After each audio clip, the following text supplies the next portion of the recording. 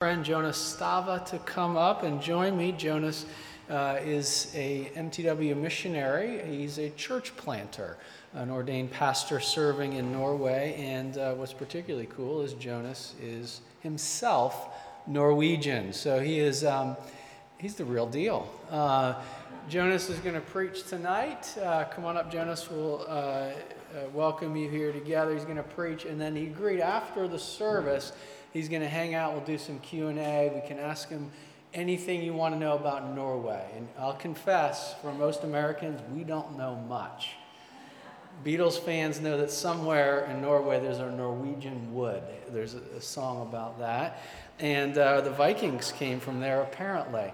And that might be the edge of our knowledge. So we're so thankful that you're here tonight, and it's a great joy to welcome you. Thank you, Jonas. We are glad that you could join us. Yeah, thank you very much. Thank you so much for having me.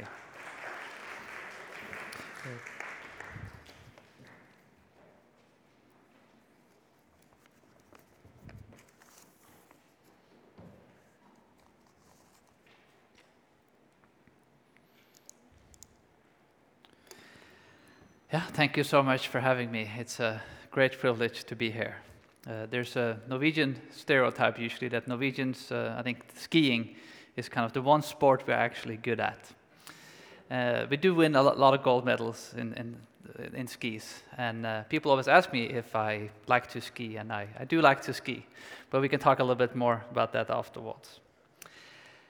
I'm going to share something from Genesis chapter 12, verse 1 to 4, Abraham's blessings to the nations. And we see a lot of changes in our culture today. I think that in some ways, really because of the internet and many other things, just the last 30 years, I think the internet might be the one invention in history that changed the world the quickest. Some people have said it's like the printing press, but you add up the speed with 10 times. That's how quickly information flows. And that's how quickly things change now. Things change now maybe 10 times faster than before. And sometimes that can produce mixed feeling in us. Sometimes good feelings, sometimes bad feelings. But we have to keep in mind that the promise that God gave to Abraham has lasted civilizations, it had lasted empires, it had lasted for maybe 4,000 years, 3,000 to 4,000 years. It survived all kinds of situations, all kinds of climates, and all kinds of challenges. I mean, 4,000 years, that's a long time ago. We don't have the exact date when God spoke to Abraham, but we can certainly say that it's a long time ago. And it's an incredible thing when God gives this promise to Abraham, and that this church today is a result of that. The promise to bless the nations. This church has a role to bless the community and to bless the nation. So we are direct fulfillment here today being gathered from this text. But sometimes to understand how to react to the future, we need to understand the past. And therefore, I would like to go into the text of Genesis chapter 12, verse 1 to 4. But I would like to share a story of encouragement that's related to this. As I was standing in Oxford looking at the memorial of Latimer, Ridley, and Cranmer, the martyrs of the Protestant Reformation in Great Britain, I came to think a lot and reflect a lot over the things that were written. When the young King Edward I died in 1553, his half-sister Mary, or better known as Bloody Mary, took over the throne. She was a staunch Catholic and started to persecute all kinds of Protestants. In the midst of this turmoil, prominent Protestant leaders like Cranmer, Latimer, and Ridley were charged for preaching Protestant doctrines. And one of the doctrines they were charged in particular for preaching was their understanding of communion. Imagine yourself being burnt at the stake for having a different view on communion. Some things are better today than before. Not everything, but some things are. And as I was looking at this statue and studying church history, and the memorial in Oxford Street. It's a beautiful place to visit if you get a chance to see it. You see this big statue of these 3 martyrs. They were burnt at the stake. And when they were burnt at the stake, you see a comment that you might have read before that was said from Latimer to Ridley. He says, "Be of good comfort, Master Ridley, and play the man. We shall this day light such a candle by God's grace in England, as I trust shall never be put out." Imagine yourself being burnt at the stake. It seems like God sovereignly had put Bloody Mary on the throne. The Reformation was losing. This is not like a victory speech. You're being burnt alive. What a terrible way to die. There is no indication at that time, no implications that suddenly there's going to be a different Protestant king or queen on the throne, and now the Reformation is going to win. They're losing. And in the midst of that loss, of the death, he really gives almost a prophecy, or say something at least that becomes prophetic, that there is a fire that will never be extinguished. It is an amazing thing to say in the midst of death and loss. It's prophetic. There is no indication that this death will actually lead to victory. And it shows that there's an unlimited potential in a person who's willing to take a courageous stand. And courage is the most important of virtues. And we see this here, how that plays out in the Reformation. England becomes Protestant afterwards. And we really see England really shaping the whole world. And England has done a lot to bring the gospel to the world. I mean, America, the American Civil War was really a civil war with England, breaking free in the American Revolution. And America has done a lot, maybe more than any other nation, to actually bring the gospel to the nations, sending a lot of missionaries and doing a lot of other things, bringing the biblical worldview to the nations. So in a lot of ways, what's happening here in this historical event with these people being burnt alive, it starts something, and it attaches itself to the promise of Abraham that's being fulfilled, and that we today are a fulfillment of. And we will continue to be a fulfillment of that promise. So let's look at this great promise that was given to Abraham. Let's learn from this to understand how God used Abraham in the past, and how we can learn from this and be a blessing to others in the future. There's 3 things I would like to look at. Number 1, God speaks to Abraham. That's what's happening in the text. Number 2, God commands Abraham. That is what is commanded. Number 3, God promises Abraham, and there's an attached promise that's given here. What is happening, what is commanded, and what promises are attached to that command. We begin with God speaks to Abraham. God speaks to Abraham, or which eventually will become an exalted father, which is what the name means. It's important to understand here what happens before this, the Tower of Babel. It's very important, maybe even to read that story, but also to remember the story of the Tower of Babel. Because Babel, people tried to achieve righteousness with God. They tried to become God, trying to replace God, building a tower that would reach the heavens and replace God.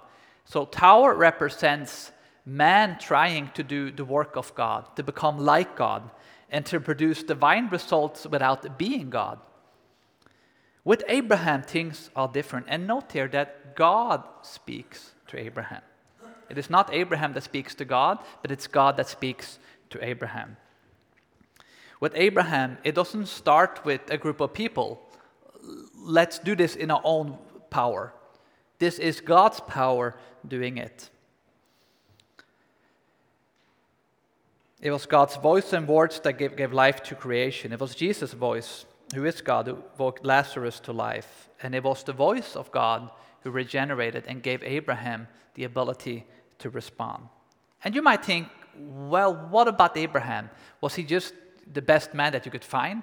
just a terrific guy. You're going to find the best guy that I can find out there and going to make him a blessing to the nation. I'm going to use this person. We don't actually know that much about Abraham. He was a pagan sinner and really a nobody. He might have some good qualities and some bad qualities. We just don't know that much about him. And I believe that's exactly the point of the text.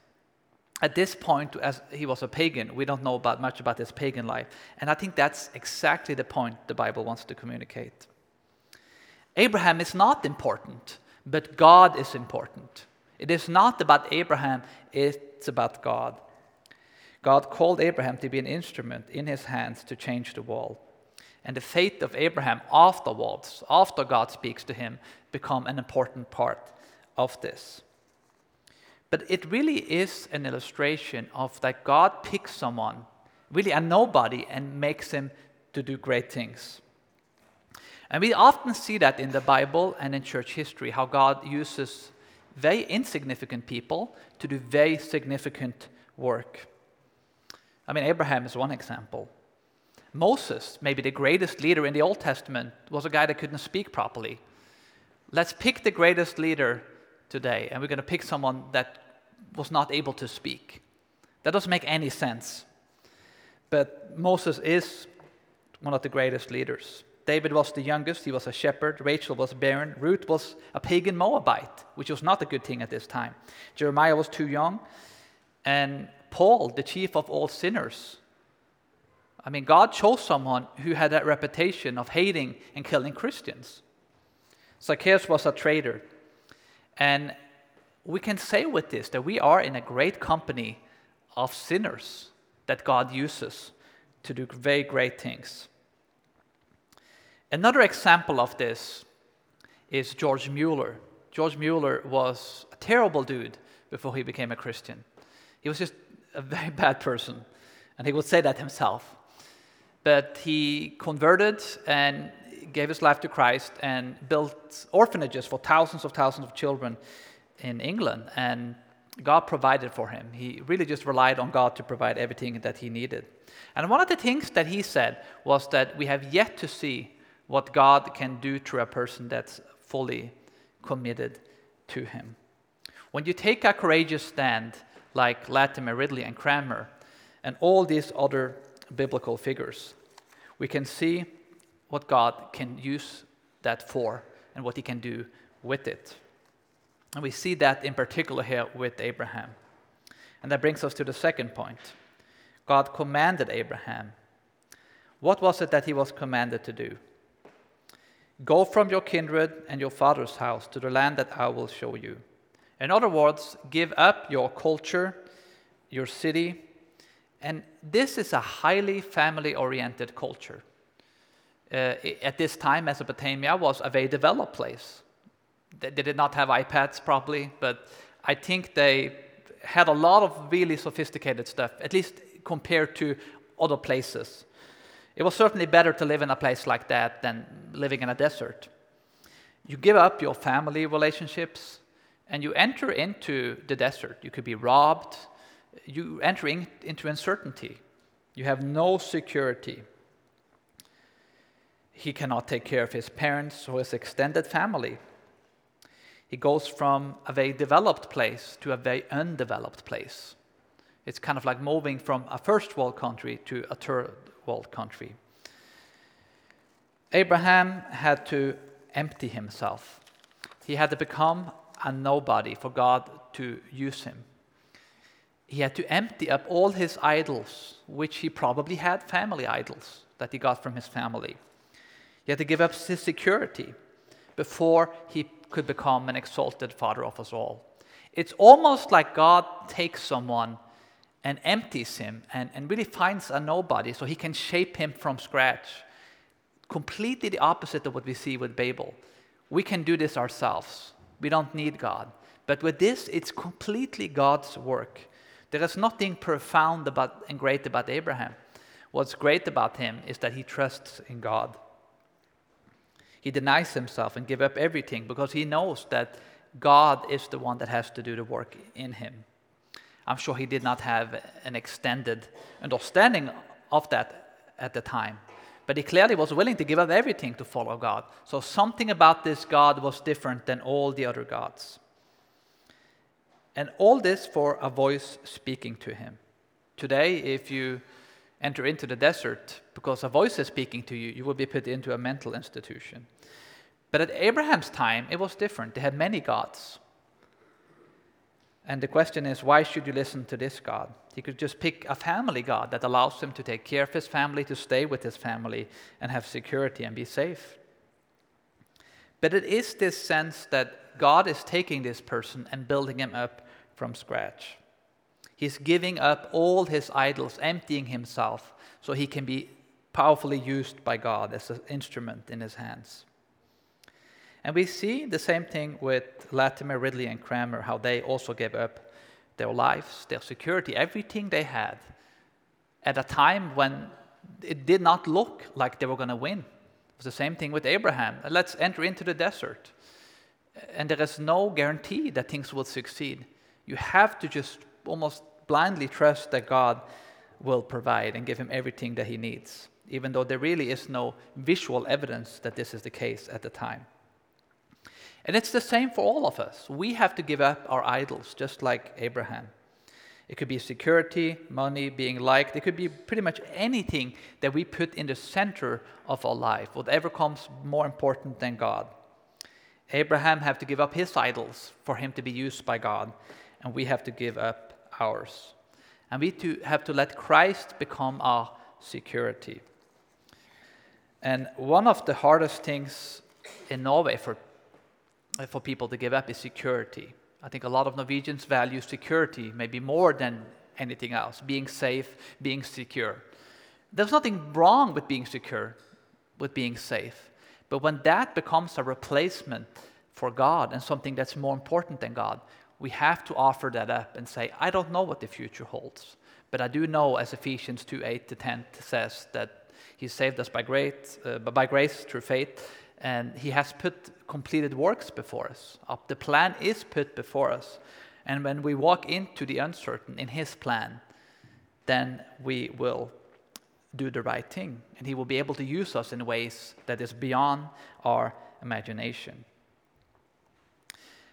In church planting, and I made many mistakes in church planting, and we planted churches in Norway since 2018. And I've been a part of there's 2 church plants. There's the 3rd one coming up soon that's planted by another family.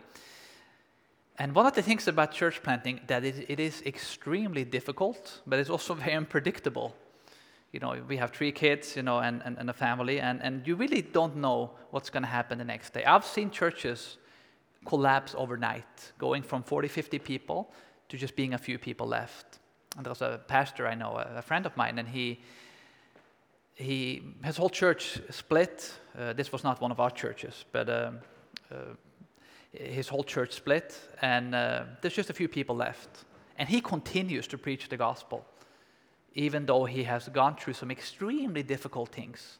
There's an incredible level of faith and faithfulness in this person. And I would not personally be able to do that. But he planted that church, and God has called him to stay there, even though there's just a few people left to shepherd. And I'm talking maybe like 5 to 6 people, 7 people. What an incredible faithfulness. Most people would have given up. This church cannot be saved. I'm just going to leave. But this is what God has called him to, so he continues to do that. And that's one of the things with church planting. It is very unpredictable. You just don't know always what happens next. And you might have to move even after you settled. I think we lived, I think if I do count correctly, we lived 8 places in 10 years. And that's challenging with children. It makes it much more challenging when you have 3 kids under 6. But if God calls you to do this, like he will sustain us. He will give us the energy and the power to do that. And you might be called to do something different. Whatever you are called to, the most important thing, be faithful to the calling that you have. And that brings us to the 3rd point with Abraham. God promises Abraham because there are promises attached to the command. Verse 2, God will make Abraham a great nation, bless him and make his name great, and he will be a blessing to others. Verse 3, those who bless Abraham will be blessed, and those will dishonor him will be cursed, and all the families on earth shall be blessed. In verse 4, we see that Abraham went with Lot.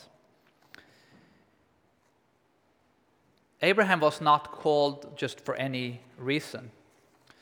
He was not just called that he could live his best life now. Abraham, I want you to be very successful, live a great life, be happy, be psychologically happy. Maybe that's one of the greatest, idols today. Everything is looked upon in terms of psychology today. That's not what God told Abraham.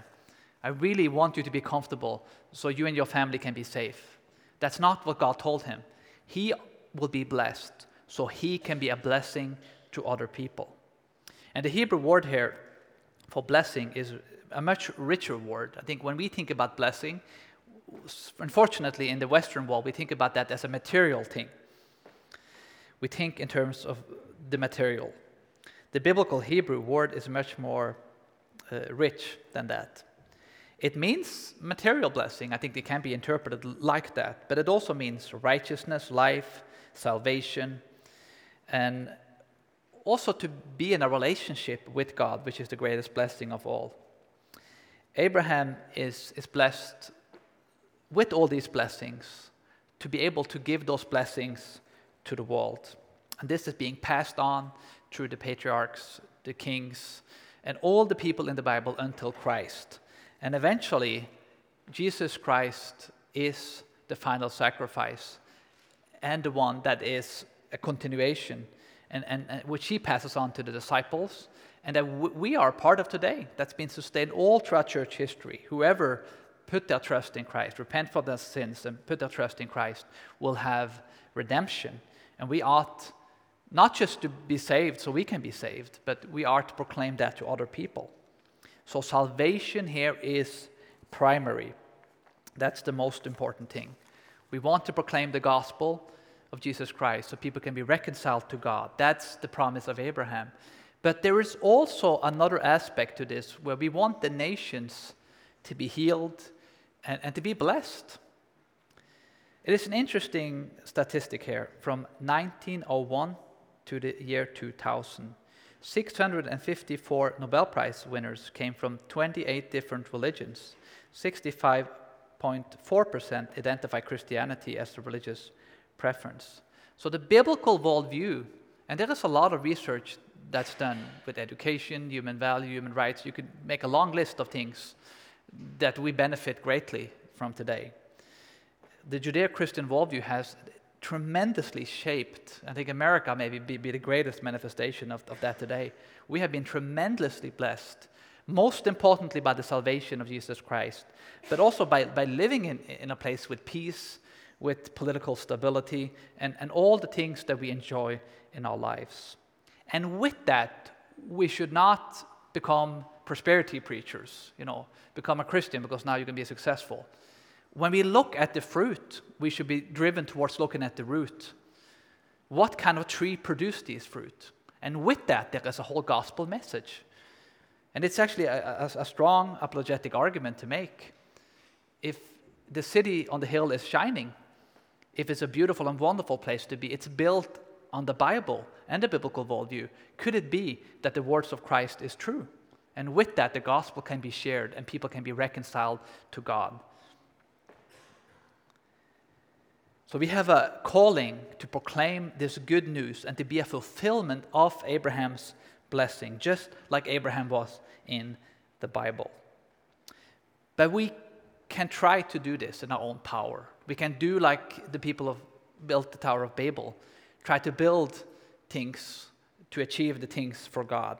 But we cannot do that. We know how the Babel ended, and we don't want to end like that. What was it that gave Abraham, Latimer, Ridley, and Cranmer the strength to do these things? What empowers us to be the fulfillment and not to enter into legalism or antinomianism, lawlessness or legalism? How can we avoid that and stay gospel-centered? Well, we have to be in Jesus Christ and focus on Him alone. In Hebrews chapter 1, verse 1, In the past, God spoke to our ancestors, through the prophets, at many times and in various ways. But in the last days, he has spoken to us by his Son, whom he appointed heir of all things, and through whom also he made the universe. Just like Abraham, who gave up his rights, Jesus Christ gave up his heavenly rights. He gave up all his security, all his comfort, and all his privileges, sitting on the heavenly throne, to come down and to empty himself and to become really the perfect, exalted Father of us all, pointing us to the Father in heaven. We see that also with Abraham in Genesis 22, that Abraham had to sacrifice his son. We see in verse 2, "Do not lay a hand on the boy," he said. "Do not do anything to him. Now I know that you fear God, because you have not withheld from me your son, your only son." And this is the mountain where it was said that God will provide. So already with Abraham, we see there is a promise that Abraham does not have to sacrifice his son, because God had already, with Abraham, promised to sacrifice his son.